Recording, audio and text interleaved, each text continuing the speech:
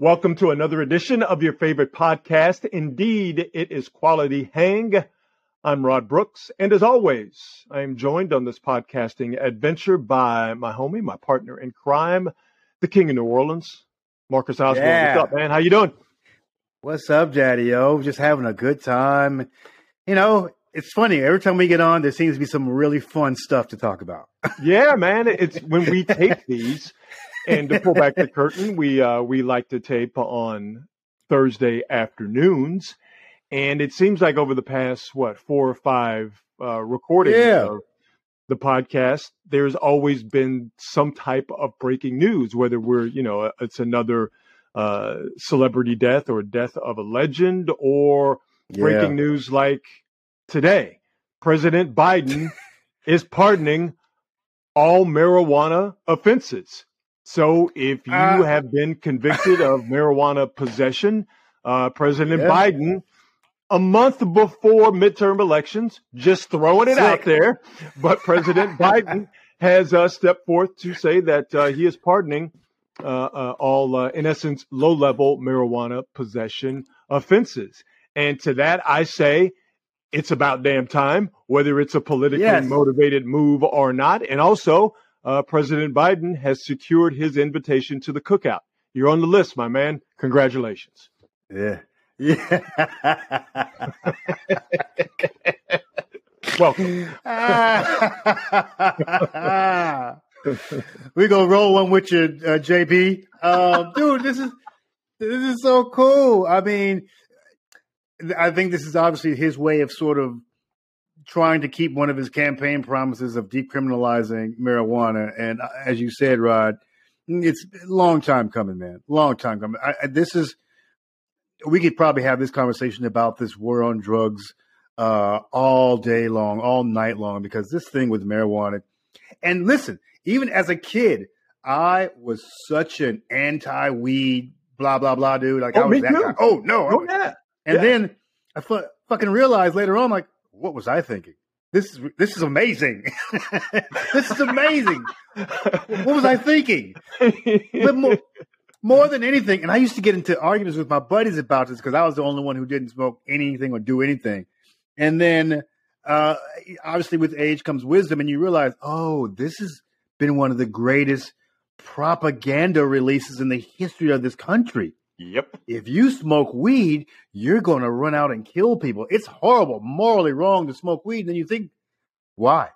What's wrong with it? You know, we're from the DARE generation, and we are from the Just Say No generation. And they hammered that into our, at the time, very young and malleable brains. They hammered that into us relentlessly. And it was a part of the actual education process in this country. Just Say No, their thing, Mothers Against Drunk Driving, they were in our schools, pardon me, and they were on us heavy to stay off of drugs specifically. And I remember we had what was called health class, and it was in 9th grade, and it was drug week. And what got me as a youngster on the full anti-marijuana kick was when they said, if you smoke weed as a man, you would develop breasts. And at 15 years old, that was some of the most frightening shit I have ever heard in my life. It wasn't like if you smoke weed, you're going to become a criminal. They tried that. That didn't hit your boy. It wasn't if you smoke weed, that's going to lead to harder drugs. It's a gateway drug. That didn't hit your boy Rod B. But when they told young Roddy B that if you smoke weed, you was going to get a pair of fullies, I'm like, I ain't never touching that shit.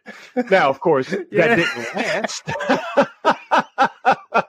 You know, once I moved to the Bay Area, started making a little bit of change and started hanging out with people who smoke good weed, I'm like, oh my God, just like you, Marcus, what have I been missing? What they should be teaching us in school is that doing drugs in excess is wrong, and that can be harmful. But when you do the right drug with the right people in the right situation, man, it's a whole lot of fun, and you don't grow boobs in the process. Yes. Well, you know what it is, Rod. There may be some kernel of truth to the growing boobs part because the growing boobs was probably connected to gaining weight, which was connected to the munchies, which is connected to smoking weed. Yeah. Well, but again, they didn't tell us the good shit. They didn't tell us the fun shit. I'm gonna go ahead on. I'm gonna get these A cups if I can smoke this sativa. That's what that was. The other part to President Biden's announcement, and this is the second one where he's definitely fulfilling a campaign promise, because a few tapings of the show back, that's when he absolved student debt, or a certain amount of student debt. Again, President Biden, definitely trying to get at a certain group of people, and I don't think there's anything wrong with it. But I do think what is also significant is that he's going to try and get marijuana reclassified, as far as how the federal government looks at it. And right now, the marijuana is basically in the same classification as heroin or synthetic opioids. And anybody who knows anything about real life, you know that marijuana is a relatively, if not totally benign drug. Cocaine, heroin, opioids, those type of things are absolutely not. So for marijuana to be considered to be in the same destructive class as cocaine, heroin, opioids is absolutely and completely ridiculous. And the war on drugs and how drug cases are prosecuted, those things, it's 100% totally, it's all racist. It's totally racist. Yeah. The people who have been in charge of this have known that you could incarcerate more people of color if you make marijuana specifically make it out to be the demon drug, and you prosecute and sentence accordingly. Yeah. It always bugged me, the not only that part of it, but there's just the entire hypocrisy of this moralizing, and not just with weed. It's almost with like everything. Like, you don't have premarital sex yet. All these politicians are going around banging as many women as they possibly could. Some of these guys are sneaking around in bathrooms and hooking up with people. Or don't remember prohibition. Don't drink alcohol. But all of these guys were going to speakeasies getting fucked up. Don't do drugs. I'm pretty sure that half the people in Congress smoking. I'm pretty sure of that. It bugs me, dude. It bugs me so much. Do as I say, not as I do. That's the worst. Yeah. Or abortions. Don't get abortions unless I got to pay for one because I've been fucking around on my wife. Yeah. No, it's completely and totally ridiculous. So, who knows how much this changes in this country, whether it moves the needle. But I'm, whether, again, this is a politically motivated or politically timed move, I don't care. I only care about the right thing being done. And while it's many, many years too late, I'm glad that this is the right thing is either being done or starting to be done at this point. Preach. And preach. It's funny. It's got me thinking now, of my kind of young adulthood awakening when I could see the bullshit that I'd been taught about drugs. I'll never forget. I was dating this girl one time, and this was I was in college, so this is late 80s, early 90s, and crack was still a thing. And her dad, who was a real militant cat, cat.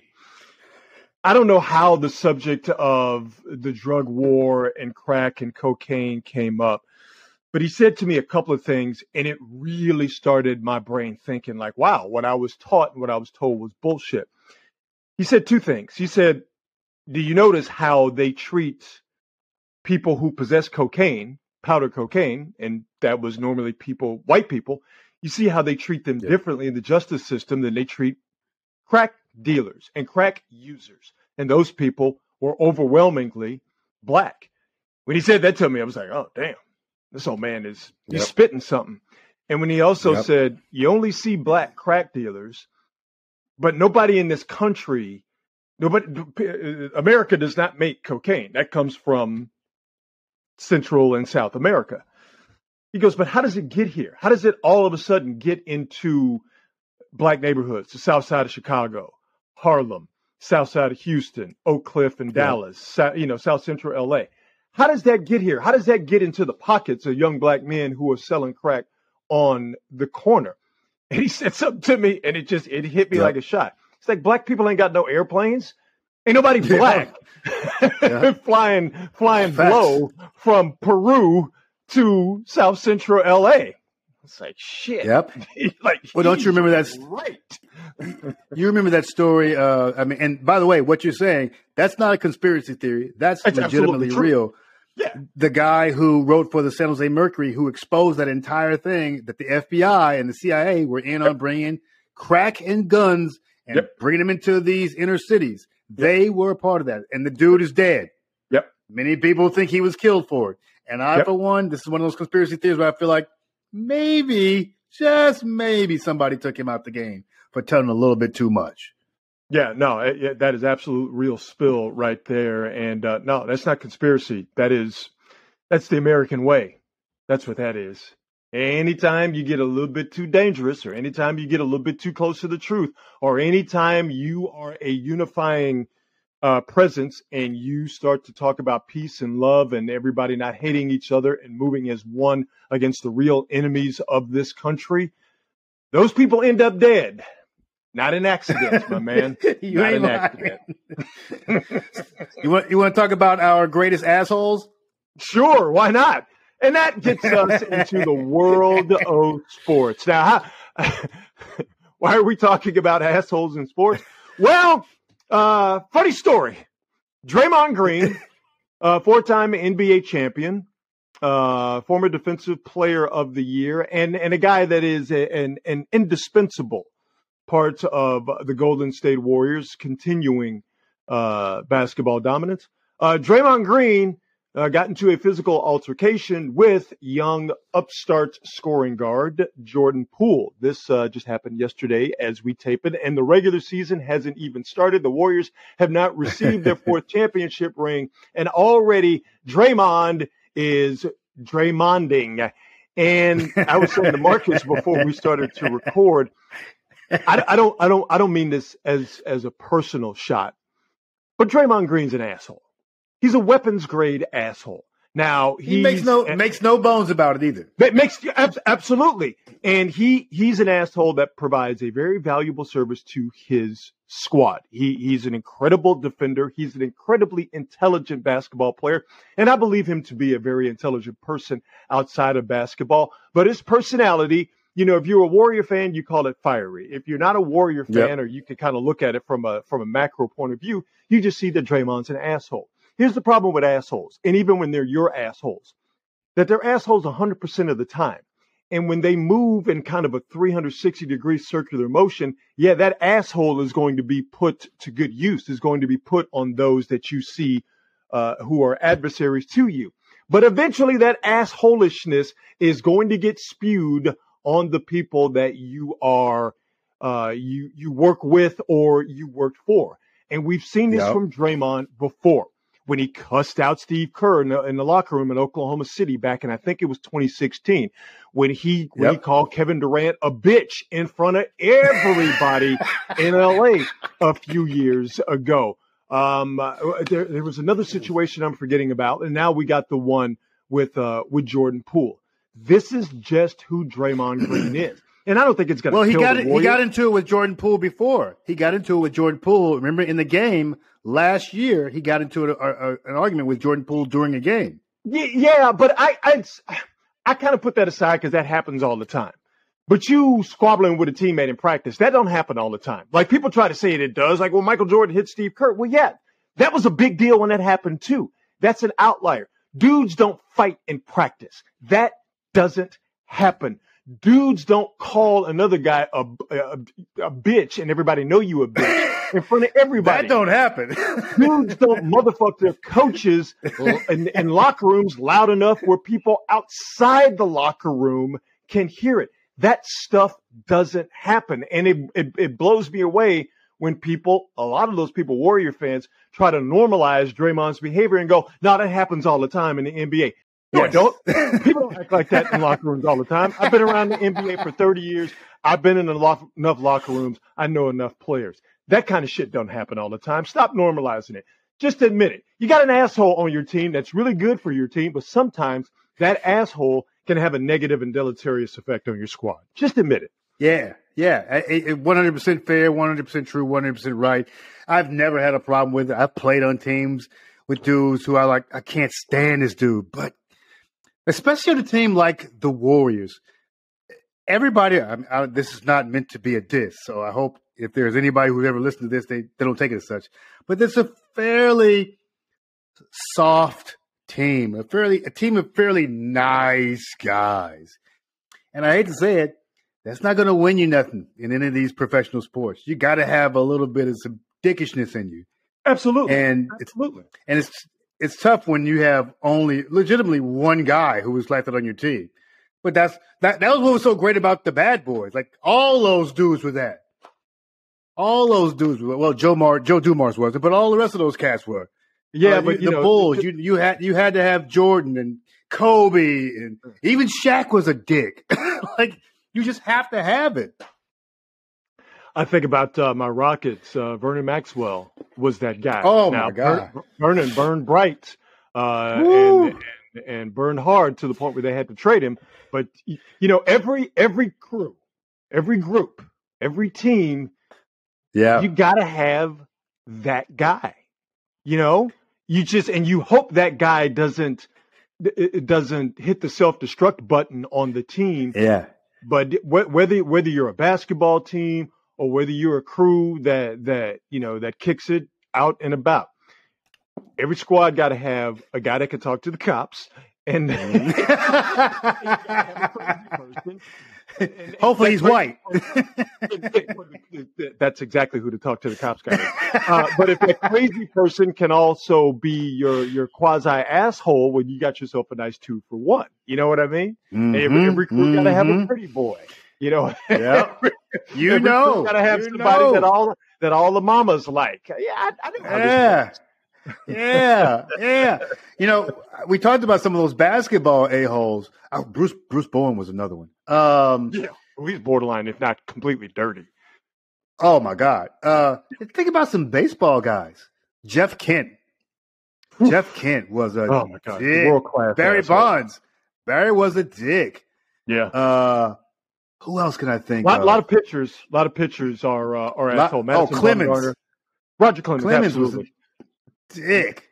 Madison Bumgarner, former Giant. Yes. Forth one of the greatest postseason performances, World Series performances in history. Did a mean Sandy Koufax impression back in 2014. He's now with Arizona Diamondbacks. Just a world-class asshole. Well, in baseball, they're not called assholes. They're called red asses. Red asses, that's right. And just you don't even that doesn't even need any explanation. It just the term speaks for itself. Madison Bumgarner, Bob Gibson, world class red ass. Yeah. World class. Oh yeah, absolutely. Well, I mean, baseball has some legendary ones. Football, who can I think of anybody? All the guys on the Steelers in the 70s, those dudes are jerks. But that was steroid stuff. roid rage all the time. Now your Raiders had some too. Now I noticed you was an Oakland Raiders fan. You went with the Steelers. Lyle Alzado was James Harrison, former Steeler, former modern day Steeler, world class, good one, world class. Charles Haley. God. Yeah. Charles Haley for sure. I wouldn't even want to mess with Charles. I think he was like borderline, like some real like mental emotional things going on with Charles. There ain't no borderline about it. Antonio Brown. Diplomatic, right? I know you are. Antonio Brown. See, he's the dude. He's that guy who crosses the line, and you can't play with him at all. Because he has zero loyalty to anybody. At least those assholes, they have loyalty to their team. But this dude is all about himself. Russell Westbrook, he's a dick. Yeah, he's a dick. Yeah, he is. I mean, it's such a weird it's just such a weird dichotomy, right? That you in order to win, you have to have this kind of player, but nobody ever wants to be that guy. The guys who are that's just who they are naturally. That's a very good point. The dudes that are the assholes, just to use that catch-all term. Man, do they lean into it. Ooh, Yup. They lean into it. They're like, oh, okay, I get to operate in this space and no one's going to check me or challenge me. Well, then let me really get my elbows out. If I'm going to play this role, Yep. I'm simplifying it here, but if I'm going to play this role, then I'm going to play this role. You know, I'm going to you're right. act this bad boy. You're right. I mean, you think about it, because there are guys who have tried. The first name that comes to mind is LeBron. Remember that year LeBron tried to be the asshole? Yeah. It didn't feel right. It didn't seem right. And it was just an act. It was phony, and everybody knew it. Tom Brady tried to do that one year. I think it was the year they went undefeated in the regular season and then lost that awesome Super Bowl to the Giants. He tried to be that guy, you know, slamming helmets and barking and screaming, and it fit him like an ill-fitting pair of pants. You just like, really, yo? That's not you. And they had theirs. They had their asshole. His name was Bill Belichick. Bill Belichick. He was their asshole. Oh, the serial killer. Yes, they tend to be assholes. I know I'm completely jumping topics here, but yeah, go for it. There's a serial killer in Salinas. Serial killer in Northern California, operating primarily out of Stockton, apparently. Stockton, thank you. Yeah, that's wild. And he's killed people there. He also killed somebody in Oakland, and he seems to be targeting men, and he seems to be targeting Latino men. So yeah, oh my God, ooh, it's if scary, right? If the second decade of the 21st century hasn't been weird enough, dude. I mean, we still got serial killers out here. That serial killers and bank robbers, they always strike me as relics from the past. And when I hear of a bank getting robbed, or you know, something as heinous as there's a serial killer on the loose, it's just like, man, people still doing that. Rod, I don't know if I ever told you this, but when I was like going cattle to rustling, school, like people still do that. When I was going to school, I wanted to work for the FBI. I was really interested in being a criminal profiler. And I knew that I wanted to go to Quantico, and I wanted to learn how to do it, and I wanted to be one of those guys. And then once I got into school and I started to study, I started taking my criminology classes. I even still have my textbooks around. Well, here's what I found out. In order to get into Quantico and in order to be in the FBI, you have to do a certain amount of hours as a beat cop. And I'm like, well, guess that kills me. I ain't gonna do that. I ain't walking nobody's beat, primarily because I know me, and I know that if I'm out there having to stop drug dealers and I'm pulling dudes over and they got hundreds of thousands of dollars worth of cash on them, I'm skimming. Like all that money ain't all getting to the evidence locker, baby. So I can promise you that. So you mean you were going to, be a cop? Yes.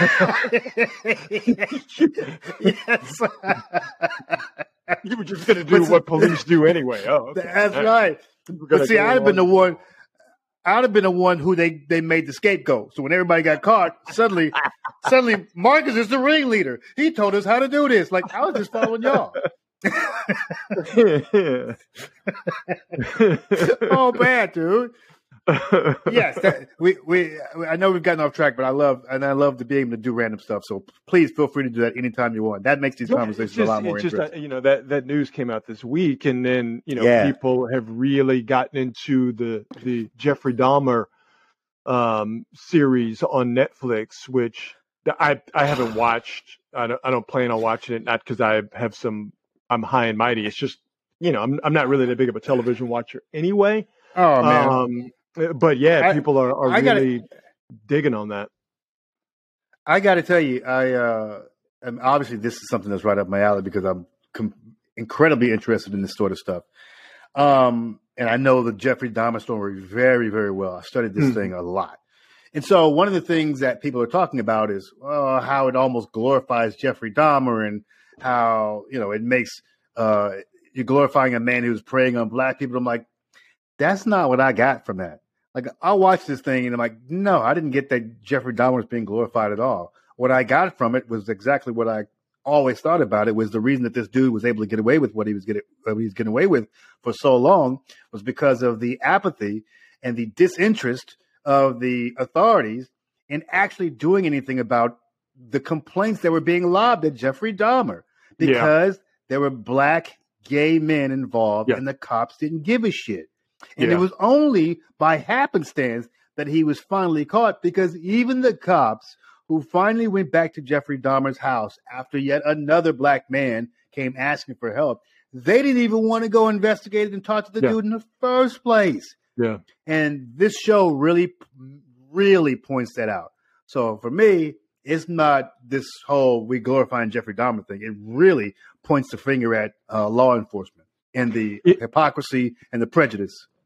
It's funny you mentioned that. One of my favorite, my absolute favorite radio show, The Bonfire, with guys we know, Dan Soder, Big J Okerson, Crackle. Shout out to the Bonfire crew.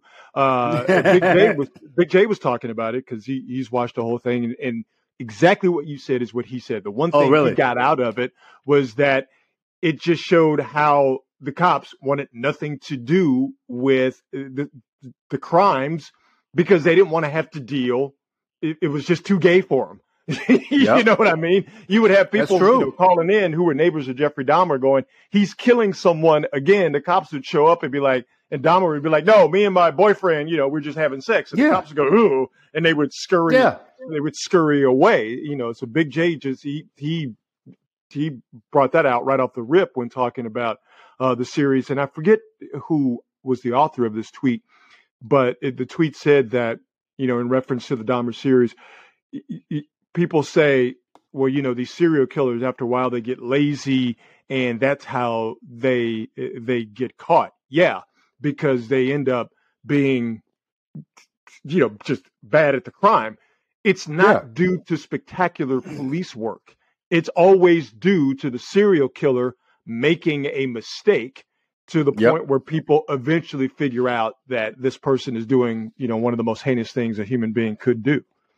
Yes, sir. And there's another common thread is that in many of these cases, the police ignore a lot of red flags. Yeah. They ignored a lot of stuff with Ted Bundy, ignored a bunch of stuff with Ted Bundy. Just when you read these cases and you study these cases, you realize, oh my God, these are supposed to be our best and our brightest. These guys were terrible. It's not even that these serial killers were so smart and diabolical. Just the police work was just trash. Naughty. Awful. Because they didn't care. They were prostitutes, sex workers, black folks, black women, etc. The people who society deems not as important. And so you're able to get away with shit for a long, long time. Have they done a documentary on, you remember the Atlanta child murders? Of course you do. Yes. It scared every black kid in the 80s half to death, if not completely. Yes.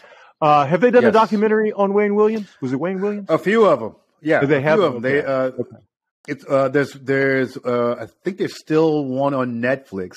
There's a couple of podcasts that are really good about that. And you just realize that Wayne thought he was really smart. He was much smarter than everybody else. And he was apparently a very intelligent guy. But he was able to get away with things, not because he was so smart, but because these were little black kids. That's why I brought it up. Here's what's really fucked up about it, though, is yes, the belief is that Wayne Williams did murder some of these kids, but not all these kids. And because they cannot draw any connections to Wayne and all the children who died. As a matter of fact, to this day, many of those cases remain unsolved and just are attributed to Wayne Williams. They stopped investigating those cases just because they want to just get it all on Wayne because there was the public outcry and they didn't want to deal with all these black folks coming after them anymore about trying to find out why all these kids are being killed. Wayne Williams apparently was definitely the murderer of a few of those kids, but there's a bunch of those kids who he was not responsible for, and law enforcement decided, fuck it. We'll just put these on Wayne. Really interesting stuff to read about. Man, yeah, it's... Boy, Stockton and the folks down there, it's just, God be with you, because if you're waiting on the cops to figure this out, Real Sound like talk. we might be waiting for a while. All right, let's move on to lighter fare, get into the pop culture world. And there's a bit of sports here with my pop culture take. Last podcast, I hipped everybody onto the fact that there is an obscenely rich lady out there, and she's single. Jeff Bezos' ex-wife, who got $40 billion in a divorce, gave half of it away, which means she still has $20 billion. She's single. She divorced or filed for divorce from her second husband, who strangely enough was not a billionaire. So Mackenzie Bezos, she's single. Act accordingly. Fellas, there's another lady out there, not as rich, definitely better looking. You might want to get on it. Gisele Bündchen and Tom Brady are headed for divorce. They have both lawyered up, and Gisele is done with Tom Brady. Many are saying that it has to do with him returning to play football for the Tampa Bay Buccaneers this season. It is being reported by TMZ, a.k.a. the Messi Zone, that Gisele has wanted Tom to stop playing football for years. So Tom's unretirement this past offseason was not necessarily the last straw. Who cares? All I'm saying to the city boys out there is that Mackenzie Bezos and Gisele Bündchen are single, presumably ready to mingle, and they are definitely rich as hell. Fellas, start stalking. Good luck to you. Dude, you know what's interesting is, first of all, I do believe Gisele is worth more than Tom, which is saying a lot. Oh, she is. Wouldn't it be hilarious if Tom Brady got alimony? You want to talk about the come up? I mean, hey, man, he already got some of those PPP loans during the pandemic, so you know he ain't above trying to get a little bit extra for himself.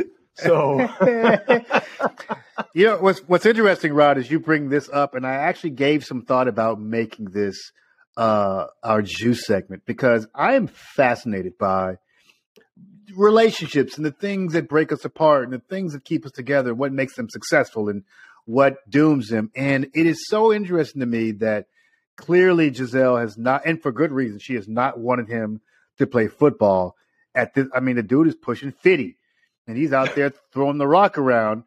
And I get it. Like, from her standpoint, I get it. I don't want my husband out there at 45 years old playing football, getting hit by 300-pound men. And at some point, I don't know how long they've been together, 10 years? Somewhere along those lines? Yeah, maybe longer. That's a long time to be a football wife, and especially when you're in your fucking 40s and she wants to spend time with her husband.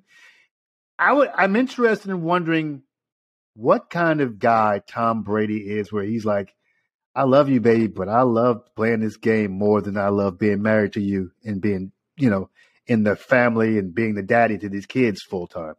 That's heavy stuff, Rod. I almost feel like it's a mental thing. Oh, absolutely, it is. It seems to me as I completely overstep my bounds and I do some amateur, psychoanalyzing here. Tom Brady strikes me as a dude who, once football is over, he's gonna have a real hard time. Yeah. And we're just seeing that on a grand scale. And that's the thing. You know, the average NFL career is 3 years. So even if you exceed that by 50%, you're still done when you're in your late 20s, early 30s. But football has been your entire life since you were 10 years old. Now multiply that by whatever with Tom Brady.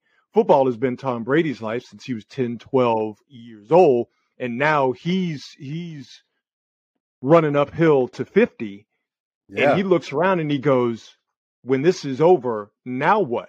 And for a lot of people, you would think, well, yeah, hang out with your supermodel wife, hang out with your kids, make some easy TV money, and that's it. But clearly we could tell with Tom Brady, who has worked his way up from a 6th-round draft pick to the greatest quarterback of all time. Listen, that doesn't happen by accident. That's not being ordained by God. That's a guy who very early on in his NFL career realized, if I really mash the gas on this hard, I can do something incredible.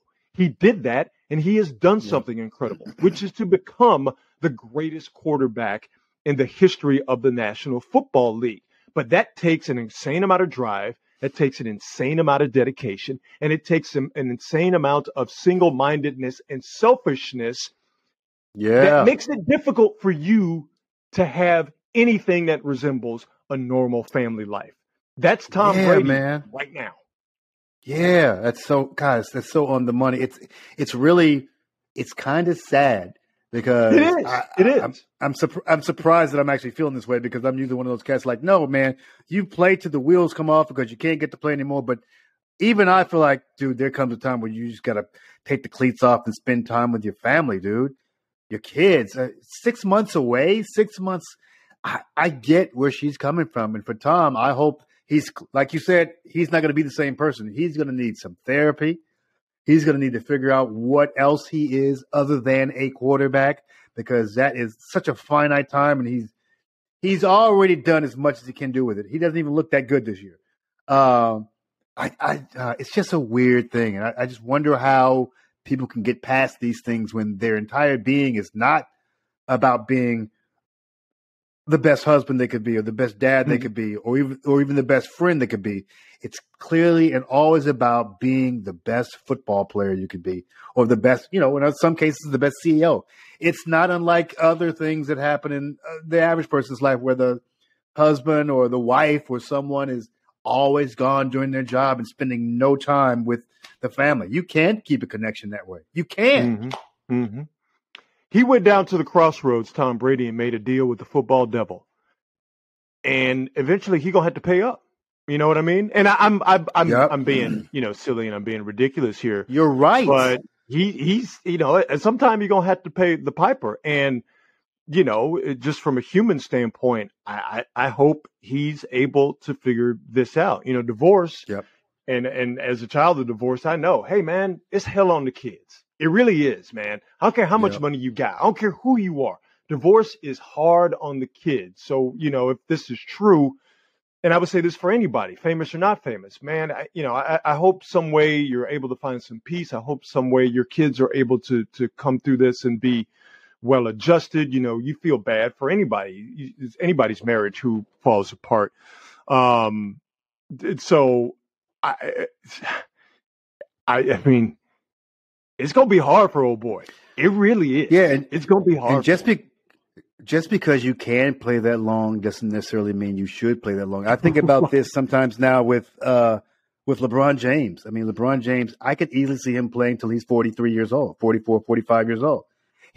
Watching him the other night, oh my God, this dude doesn't look like he's aged at all.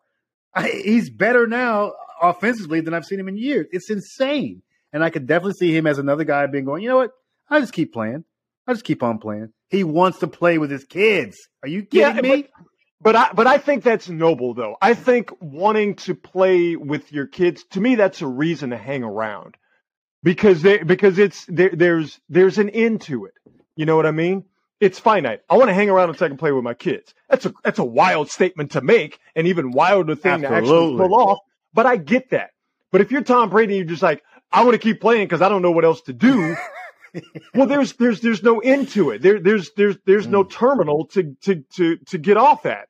You know what I mean? You just like, at what point does it become enough? At what point do you stop?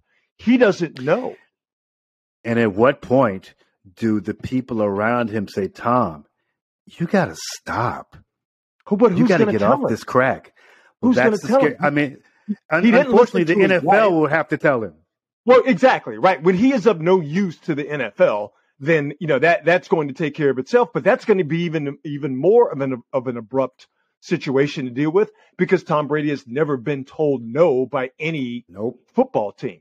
So when that happens, that's really going to send him, spiraling. But he hasn't listened to his wife. I'm sure his family, his mother and his father are not going to tell him, to stop. So yeah, man, it's. So you want to be a famous star athlete, huh? No, you don't. I hate to bring up this dude, but I feel like every other week now we're bringing this clown up in terms of pop culture stuff. Is Kanye West is Kanyeing once again? Fuck this guy, man. And I'm going to treat him like the former president. I'm not even going to mention this dude's name because that's what he vibes on. This guy. Anyway, as you were saying, God. No, I'm with you. Like you, at some point, we just have to all go. We're done. We're done. We can't do this with you, dude. We're done with you. And there's this. We talked about it last week. There's always this. Well, that's Kanye being Kanye. Or I had my boy who's a comic saying, "Well, man, you know what? Everybody shouldn't be getting mad over it's a publicity stunt." I'm like, Brian, it's not the fact that it's a publicity stunt. There's plenty of publicity stunts. These things that this dude does, they hurt people. And they are things that legitimately hurt black folks because that dude has so much power and sway and influence over the other folks. And you do this, Kanye West, for those who don't know, he decided to drop in the White Lives Matter t-shirt at one of his fashion shows. And he showed up with Candace Owens, another trash human being, in a matching White Lives Matter t-shirts. And I saw it and I just wanted to throw up. And you know, one of the worst parts is they got Bob Marley's granddaughter as a model and who she is now caping for Kanye. And I'm going, your daddy would roll over and slap the taste out of your mouth. Lauryn Hill and Rohan Marley's kid. Really? Oh, man. Oh, jeez. Yeah. I mean, yeah. Listen, fuck Kanye. I haven't said those words, and maybe I shouldn't, but whatever. It's fine. Like I said last week, I haven't banged with that dude forever. I've always considered myself to be a really good judge of people. And right from the beginning, when that guy hit, I was just like, I don't like this dude. And he continues to validate my dislike of him.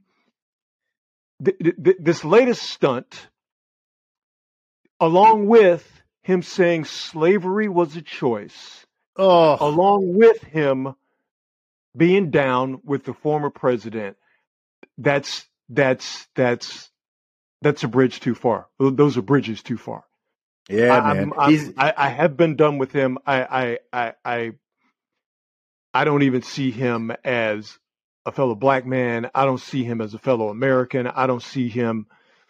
I will still grant him his humanity, but other than that, fuck you. He's got his own. It's such an interesting thing. He's got his almost Trump-like cult of personality. Like, I can't believe that these cats are still running around going, well, I was just Kanye and he's a free thinker. No, man. You ever notice how people who are quote unquote free thinkers always say the most vile shit and do the most vile things and turn around and say, well, I'm just a free thinker. I'm so tired of that shit. These are the same people that think what Kyrie Irving is saying is somehow deep. These are the same people who look at Antonio Brown, who is a world-class asshole and who is in need of some serious help. And he's an asshole, and eventually you might be down with him, but eventually he's going to turn and get that asshole on you.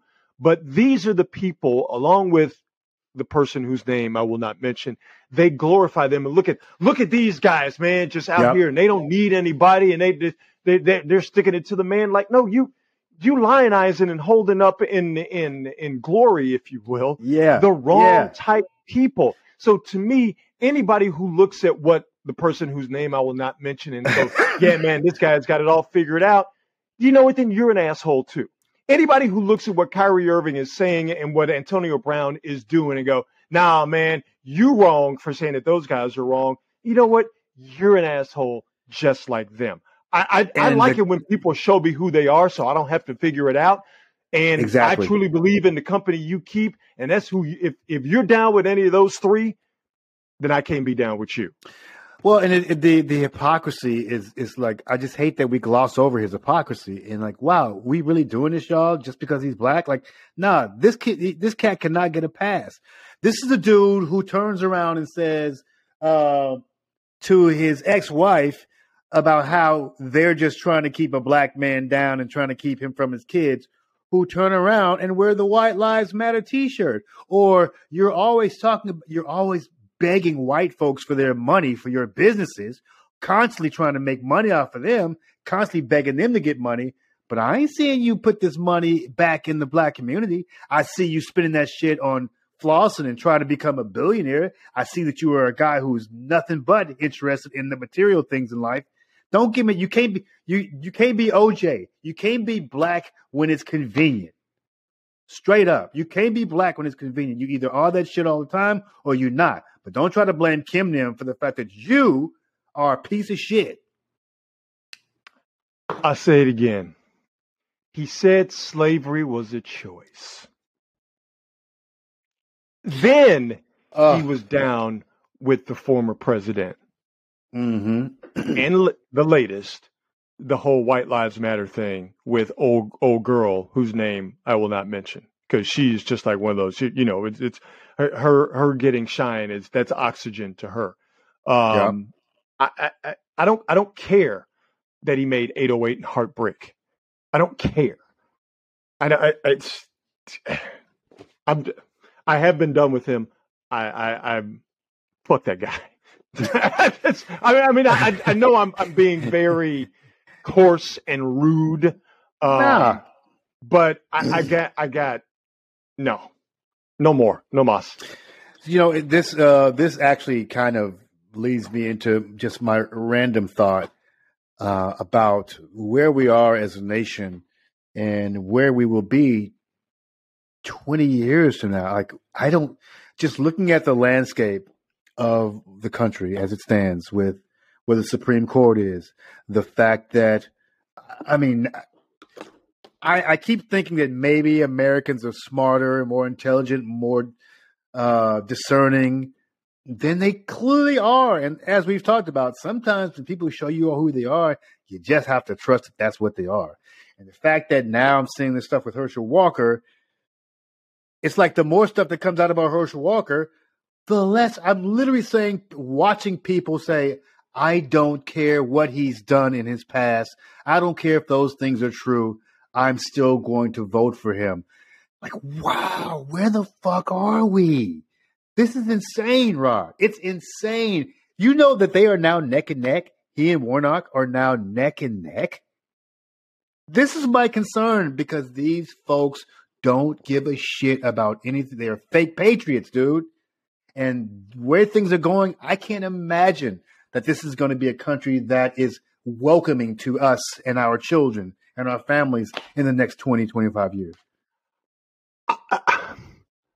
Let me say first that I thought it was virtually impossible for the person whose name I will not mention to get elected president in 2016. Yeah.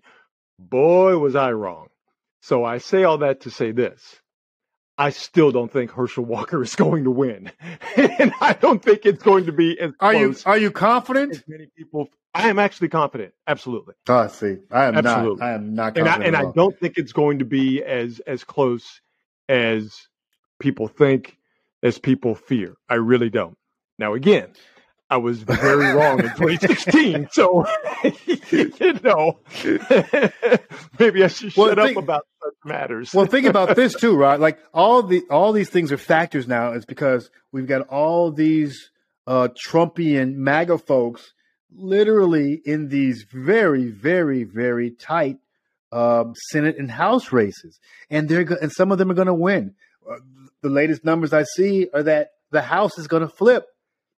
And we're going to have that controlled house. That is due to excessive gerrymandering and all of the things that the Republican Party has been doing over the last 50 years. But that has always been the consensus that the House is going to flip, but the Senate. But the problem is for the Democrats. The problem that I have is that it's going. This is my point. It's like this is where I say we're not as discerning as I thought.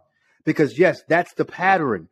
But you would think because we have this former guy basically touching these candidates and saying, you're going to go and represent my people, my perspective, that it wouldn't be close because it shouldn't be close. Because if we really were the America that we both thought it was, these folks wouldn't have a chance. but Yeah, they but do. no, you're right. Things have changed that we have normalized putting stupid, bad people in a position to represent us, whether it's in the House of Representatives or whether it's as a U.S. Senator. I will say this, though. If you go back and you look at the people that have been handpicked by the former president, if you go back and look at people that have been endorsed by the former president, across the board, they're 100% train wrecks. But also, the majority of them have lost. Okay? They've lost. The people that he has personally endorsed, people that he that have been sort of in lockstep with the ideals of the former president and how he gets down, those people have lost their elections. So I think, again, because we have social media and because how we get information is different now, we tend to think, the loudest people are the ones that get the attention. And with social media being an amplification device, those loud people get even, and their ideas and the people who follow them get even louder, get even more shine. That doesn't necessarily mean that the majority of people, and you still have to have a majority to win an election. That's right. The majority of people are down with them or down with the movement in full, in total. So that's part of the reason why I'm confident, just to get to the Georgia Senate race. That's part of the reason why I'm confident. Just because you have these people publicly on Fox News and those other channels that nobody pays attention to that spew that right-wing bullshit, and on social media, just because you have these people going, nah, I'm still down with Herschel Walker, that doesn't mean that the voters of Georgia, the Republican voters of Georgia, feel the exact same way. What I think is going to happen is this. You're going to have some people who are going to vote for Herschel Walker because he was a football player from the University of Georgia, one of the greatest of all time in the history of college football.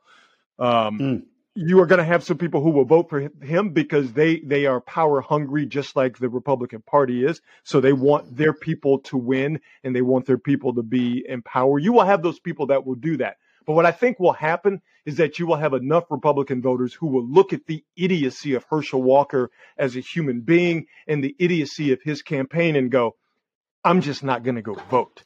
But what you will have on the other side of that is, with the help of Stacey Abrams, who is running for governor of Georgia, and I think will win the gubernatorial. Oh wow, really? State. Oh yeah, I think she's going to win. You're going to have black people in Georgia voting heavy, thanks to people like Stacey Abrams. So the combination of Republicans not voting at all, not going to the polls en masse like they normally do, and not voting because they don't want to vote for Herschel Walker, combine that with combine it with black people in Georgia who are going to vote against Herschel Walker and for Raphael Warnock and for Stacey Abrams. To me, that combination is why I'm not fearful that Herschel Walker is going to be a U.S. Senator. I did not think what happened in November of 2016 would happen. Take that with a grain of salt. I certainly hope you're right. I think it is very plausible for people to not vote. But when I read the polling and I see where we are, I see that the Republican Party now has twice as much of the Latino vote as it did 10 years ago, where it was once 20%. Now they're up to 40% of the Latino vote. There's a much bigger piece of the black population, the black voting population, that is much more interested in supporting Donald Trump. It's very, very scary. The new voting rights laws. I have a hard time believing that. I'm telling you, Rod, naive. Yeah, I have a hard time believing that Latino people, specifically Mexicans, who have been demonized by the Republican Party and its leaders heavy since 2016, and black people who have seen how crude and how awful and how vile the Republican Party is. We've seen that now, and they've been very open in their racism. I refuse to believe that you have black people who over the past 4 to 6 years have gone, you know what, I could get down with that. Like, I don't believe that. I don't. I can tell you this, and I can tell you this only anecdotally, but I can tell you from my own experience, especially when I used to do a show at a local station, a talk show at iHeart. And during the election of Donald Trump, and just walking around and talking to folks, I could not believe. Here's one of the things, and I actually said this for decades. I always said that if the right was somehow smart, because black folks and Latinos are very socially conservative folks, very socially conservative. And I said, if they tapped into that at some point and managed to get more of those folks to come to their side, they're going to win elections for a long time to come. And particularly with Latinos, it's happening. And I just saw a guy talking about it. It's like, yeah, the Democratic Party, they stopped talking to us. They abandoned us. So these guys come here, they talk about the things that we value. Fine. The Democratic Party you think is abandoning you, but the Republican Party is demonizing you and getting you killed. They don't care. They don't care. They care more about stopping people from stopping trans women from using the men's room. They care more about keeping gays from getting married. They care more about keeping people from getting abortions than they do about being called a rapist. Because you know what they go? Well, he ain't talking about me. The Republicans, to their devious credit, they have used those wedge issues like gay marriage and abortion and now trans rights. They've used those wedge issues to their advantage. I hear what you're saying on that. And we do have a history in this country of people voting against their own self-interest. That is as American as capitalism and concussions in football. So you're right on that. And again, I guess I'm just being naive. I get that there's a certain segment of, well, they're not talking about me. I'm not a racist. I'm not but they are talking about you. You can't be that myopic and that silly. Of course they are. Yes. They're not talking about me when they're not even dog whistling anymore. They're barking this shit out loud. They are being openly racist. They're being openly vile. I can't. I am being naive. I can't see people of color looking at the Republican Party and going, nah, man, they're not talking to me. No, they're talking about you. And once and now that they've gotten what they want abortion wise, and if they eventually get what they want in terms of rolling back rights for gays and trans people, you know who they're coming after next? Yo, black ass. Yes, sir. Yes, sir. They just don't see it. You and I have been around long enough to know this game. You deserve what you get then. Amen. Amen. We may all have to move to Paris. Or some European country. There's some right-wing assholes in Paris, too. They sure in There's the hell some left-wing assholes, so...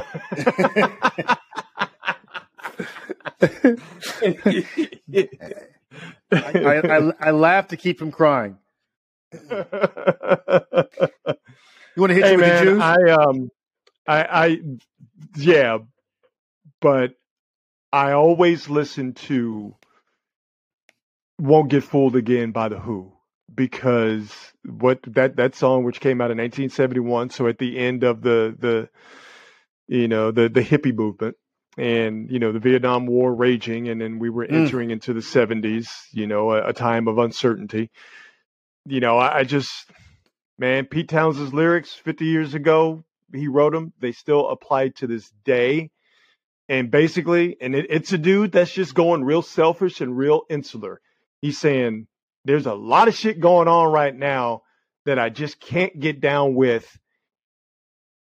As long as me and my family are okay, then that's good enough for me. And while that is a very selfish way of looking at things, man, when shit starts to go wild and things get chaotic, man, that's what happens. As long as you and your people are good, hey man, that's really all you can that's really all you can vibe on. I just.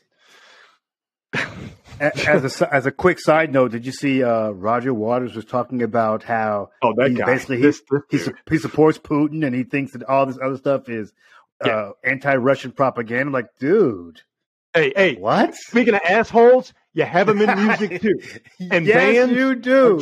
Are just teams with instruments. And Roger Waters, big part of Pink Floyd, along with David Gilmour and Syd Barrett, who died before. Roger Waters is a world-class asshole. Wow, dude. All right. As much as I love Stuart Copeland, he's one of my favorite drummers. As much as I love the Police, Stuart Copeland, world-class asshole. It's just it's the same thing. And Roger Waters is that guy. So anyway, moving on. Yeah, this is not quite as heavy, but then again, maybe it is. We just saw what happened with Miami's QB over the last couple of weeks. Getting hit in the game, watching that dude hobble around and try to stand and try to get on 2 feet. They let him play, and then the very next week he goes out again. And then, of course, there is the faux outrage from the NFL and not just NFL, everybody. How dare you? Why didn't you do blah, blah, blah? Like, clearly no one gives a shit about these players. And the players had better smarten up and really start to demand some real strictures when it comes to concussion protocol, because we've seen what happens to players once they leave the league. And I just wonder at some point, will the NFL be able to maintain its stature and its place in the sort of the sports lineage as the top dog if they don't get their heads wrapped around this, if they don't get their arms wrapped around this thing? Because I can definitely see people's parents just simply not letting their kids play this sport. No, nothing's going to stop the NFL. People don't care about concussions. Yes, there are less people playing football. There are less parents allowing their kids to play football, which means you're going to have less football players. However, football participation is still at very high levels. There is still a certain amount of this country who they look at football as a way out, if you will. They look at it as a viable career, and they know the risks, and they're okay with it.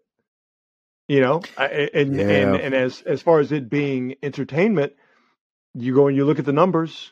Football games, just regular season football games. I'm not talking about playoffs. I'm not talking about the Super Bowl. Yep.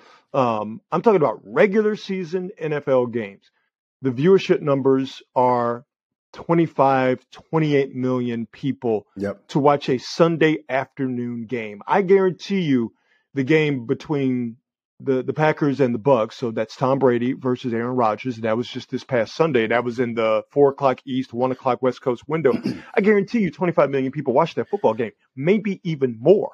We've been wondering if the NFL was on the decline, or if the NFL's scandalous nature would somehow harm it, whether it was, the Ray Rice situation and how that was handled, the violence against women, or the current Deshaun Watson situation, or when we found out that the NFL was keeping concussion information away from players, a few years ago, and then that concussion movie came out, and everybody's like, that's going to be the end of the NFL. Nope. Yep. The NFL is as strong and as popular as ever. Why? Because we love the NFL. We love our entertainment. And as long as we, as consumers, have that love, the NFL is going to continue to operate. The NFL has shown itself to not care about its players, to not care about brain injury, to not care about the problem it has with the lack of black coaches, the lack of black general managers, the lack of black ownership. Black people, myself included, still watch the NFL. Still watch it. Even though we know it is populated and run by terrible human beings who are racist, sexist, homophobic, all of the bad stuff. But we continue to watch it. This concussion thing with Tua, it got some people pearl clutching, but no. And I think some of that has to do with the fact that the players, and this kind of gets back to your point, Marcus, When are the players going to stand up for themselves and ask for meaningful change when it comes to how concussions are dealt with? I think the next collective bargaining agreement, and when they have to have a new contract, do the players put up a fight in that? I don't know, but a lot of people look at it as, hey man, the players, they want to play with concussions, through concussions. If they're not going to advocate for themselves, why should I care? And that's selfish. That's wrong. But a lot of people look at it that way. Yep. I agree with every single thing you just said. I've asked myself that question for a while now, and I'm just like, nah, this is a country that's far too addicted to this particular sport, and nothing will ever change about it. Sure, there will be moments where people bitch and moan, but essentially the NFL is the Trump of professional sports. They can do all kinds of terrible shit, and it won't matter. They won't care. And I do place a lot of I do place a lot of blame for the condition of this sport. I hate to say it because it almost feels like blaming the victims, but sometimes when you're the victim, you have to advocate for yourself. And the NFL union, it is the weakest union in professional sports. It continues to be. And until these dudes get the balls to stand up and, you know what, we might have to sit this out for a while to get the things we want. Because trust me, these owners don't want to lose all this money. There used to be a time where the owners could say, well, fuck it, don't play then. But now if these players sit out, there's so much more money on the line for these owners than these players. And they need those players. No one wants to lose any money. But here's the deal. And this is where the players are not in a position of strength, is that the owners can withstand not having some games. Okay? Right. Because they got the millions and the billions. The players, they don't have that. You got a few dudes who got that coin, most of them quarterbacks and or wide receivers. Other than that, you got guys who are making a good amount of money, but it ain't that long money like the owners have. So the players, the owners don't want to, the owners don't want to miss out on all that money. The players don't want to miss paychecks. You see what I'm saying? You got guys who are living. I'm simplifying this. They're paycheck to paycheck, while the owners are billionaires. So the players, every time there's a contract negotiation, a CBA, every time that happens, the players talk tough, and then it gets to a point where they could miss regular season games, which is when they get paid, and then they go, nah, forget that. No, let's just play. That's happened that's really happened over the last 5 or 6, every CBA single time. So, and again, that just goes back to the players are like, hey man, I'm just trying to go out here and play and get this money while I can, because the average career is only 3 years. I'm not in a position where I can lose money. And if me going out there with a scrambled brain, if that's what I have to do, then that's what I have to do, because I got to get this money or I will be replaced. And it's unfortunate, but that's just the way it is. Yeah, that's where I feel this all goes back to the players not being as united as they could be and should be in terms of taking care of each other and being able to stand up to the NFL. Because the fact of the matter is if the owners can withstand the loss, but let's be honest and let's be real about this, if those games ain't on TV, ain't nobody watching, and though they will not be getting that money. They will not. Yeah, but they'll just make the games up, though. They'll just make the games up. This is the thing. They will have the scabs come in, but No. They won't do that again. They learned that lesson in 1987. They will never be replacement players again. You will never have that again. But what will happen is they'll just extend the season and just make the games up. Let's just say there was a strike, a work stoppage, whether it's a lockout or a strike. Let's just say there was a work stoppage and they missed 3 games. They're going to make those games up. Oh, for sure they'll make them up. Because ESPN, CBS, Fox, now Amazon, maybe Apple in the future, they paid for those games. Yep. They paid for that inventory. They are going to want their inventory for the billions of dollars they pay the NFL for the rights to broadcast their games. So those games are going to get played with actual NFL players, not replacement players like we had in 1987.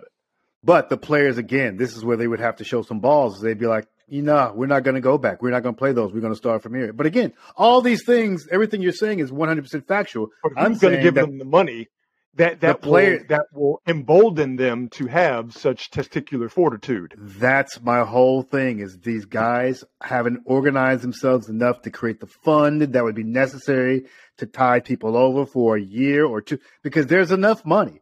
And as a matter of fact, if you're a dues paying guy in the NFLPA, you need to be saying, why aren't we doing this? We need to set this up because we want to be able to, in order to really do anything, the NFLPA has to be willing to say, fuck this, we're going to be out for a while.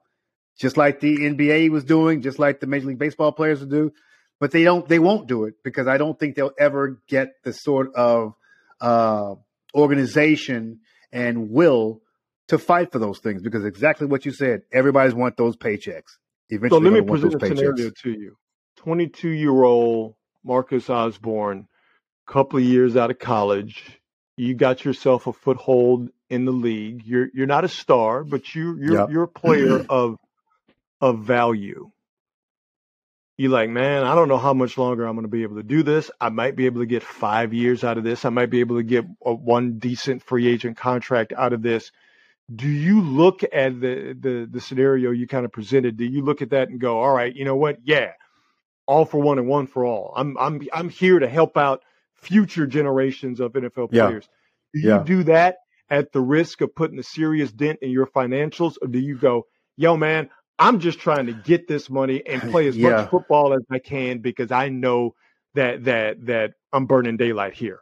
Yeah, I mean, that's a really, really good question. And I would be honest about that question if it was just me, single guy, young, coming out.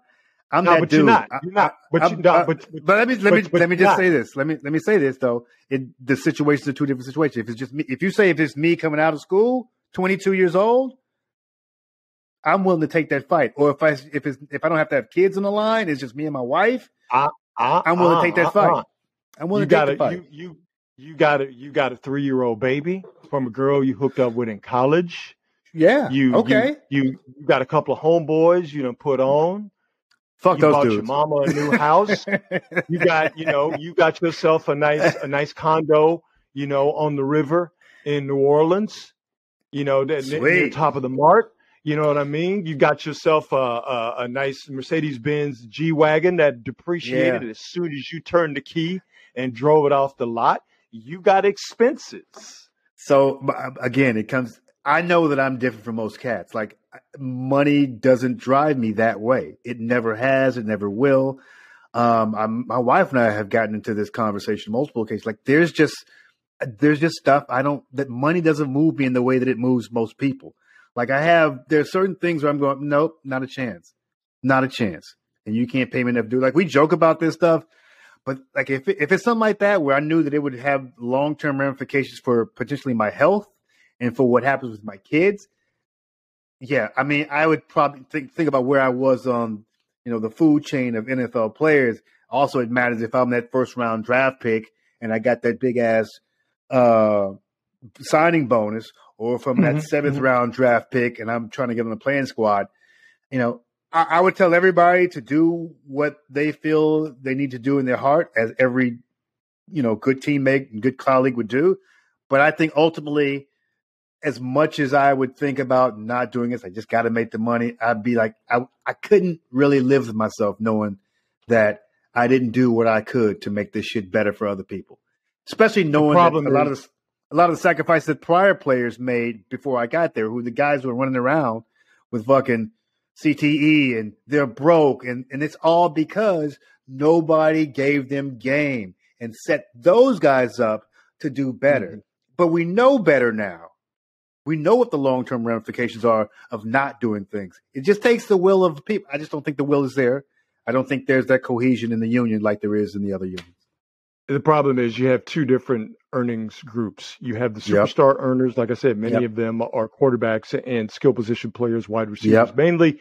And then you have the rest of the dudes. Well, there's more rest of the dudes than there are the big time got broken off guys, the quarterbacks, the wide receivers, what have you. Yep. And it's the other dudes, like I said, they're the bigger number. So invariably what ends up happening after a while in these long protracted labor situations is that the rank and file guys, the regular dudes, they end up winning out because they start to just beat on the door and go, hey, man, I need to make this money.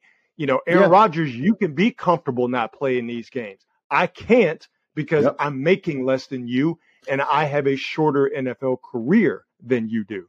So, if everyone was somewhat equal in terms of how much money they made, then you would have more solidarity in terms of, no, this is the fight we need to fight, and this is how we all need to fight it. But because you have such a disparity in income with these players, with most of them not being the big money types, well, they're going to do what they need to do for themselves, man. You're only as faithful as your options. It's your options. Yeah, I think about things like when it comes to this kind of stuff. I always think about the sacrifices that our parents and our parents' parents made in terms of creating. Obviously, the things aren't equal, but they are better and financially for us than it was, 50, 60 years ago. And these people were walking miles to make an extra few dollars, few ones in their paycheck. So I'm like, you know what, man.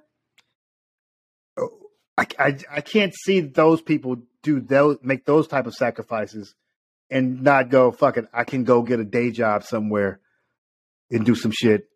That's just me though. But I recognize that everybody's situation is different and everybody has to sort of everybody would have to make a choice that most benefits themselves. But again, just coming from where we come from, particularly hearing the stories of my mother and my grandparents talking about all the things that they had to sacrifice. I can do it. I can do it. I can sacrifice. Your nobility is genuine, and it is to be commended, Marcus Osborne.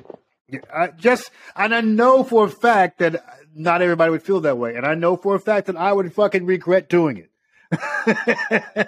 But I also would know that I don't I hate to say it, but the guilt of not going out there and trying to make things better for the people who are coming after me, knowing what the folks ahead of me didn't do for us in terms of football.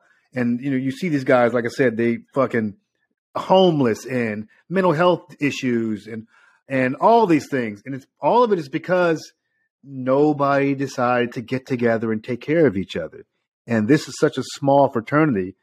I have a small fraternity with a gigantic pot of money that everybody can eat from if we just had the fortitude to fucking stick it out, because eventually these owners will come around. They will come around. They may not give you everything that you want, but they will definitely make reasonable and substantial concessions, like setting up a legitimate medical fund for these guys, setting up some real sort of retirement fund. Things like that, they fucking matter. If last thing on this before we wrap it up, I've always said if the NFL owners were smart, and they're not, but if they were smart, they would give lifetime medical coverage to guys who served a certain amount of time in the league. Right. Let's just say 5 years to pick a round odd number.